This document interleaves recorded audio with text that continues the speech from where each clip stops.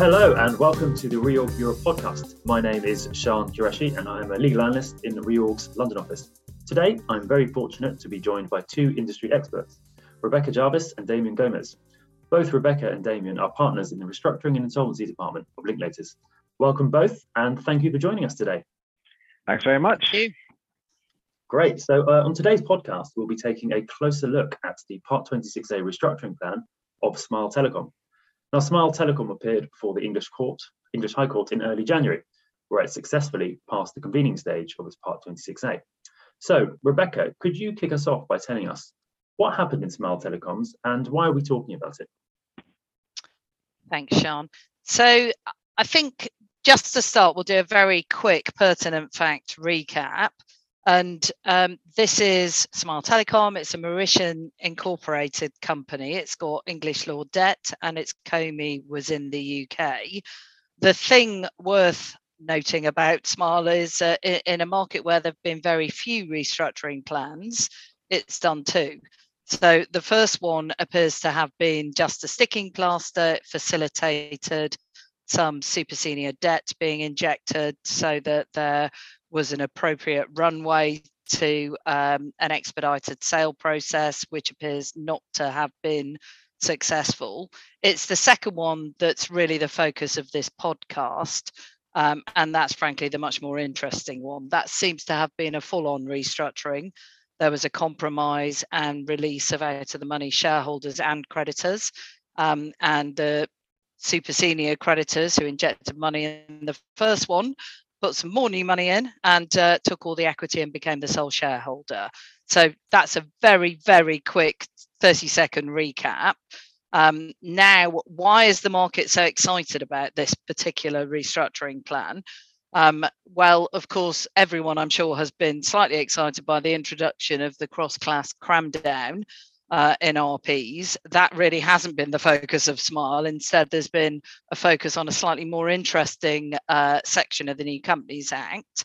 Now, to understand why this is relevant, let's look at the default position. So 901C3 of the Companies Act really sets out that default position.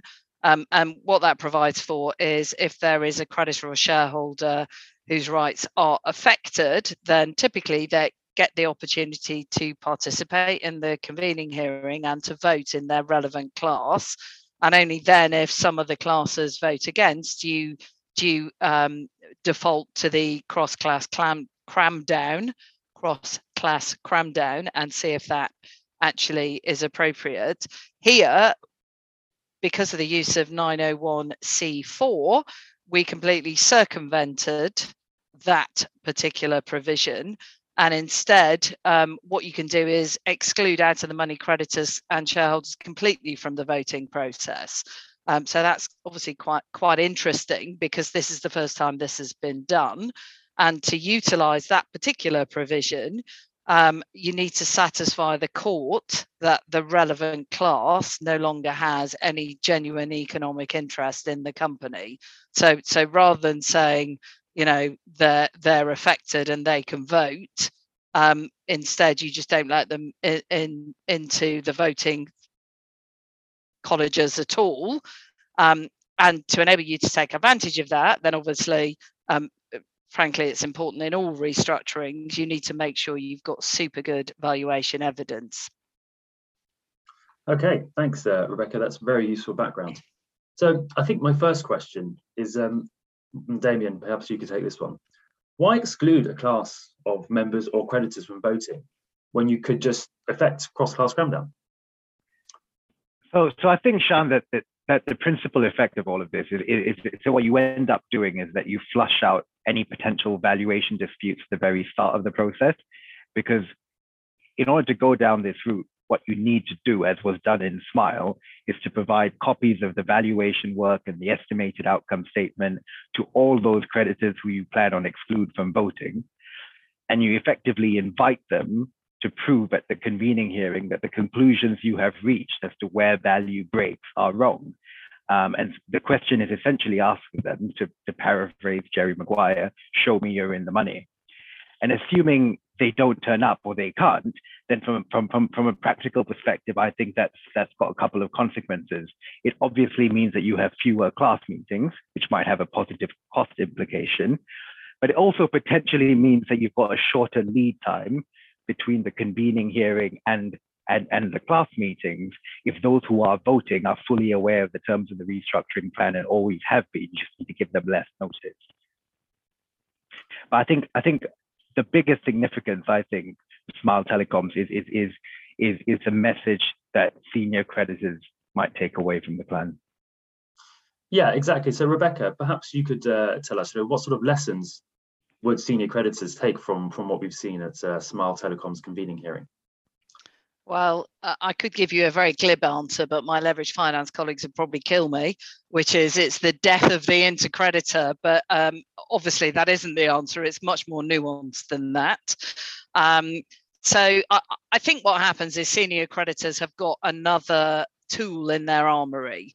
So what will they do? They'll compare using, which is what we typically do in many restructurings, the intercreditor provisions where you can release, well, you can enforce security in the first place and release it.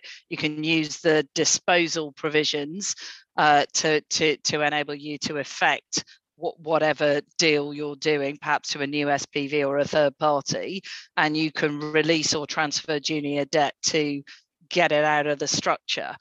Now, some of the structuring issues we've seen with intercreditors have meant that has become slightly less attractive, particularly where you've got ancillary facilities like bonding lines and guarantee lines, and that can then lead to challenges and other issues which drag out the process.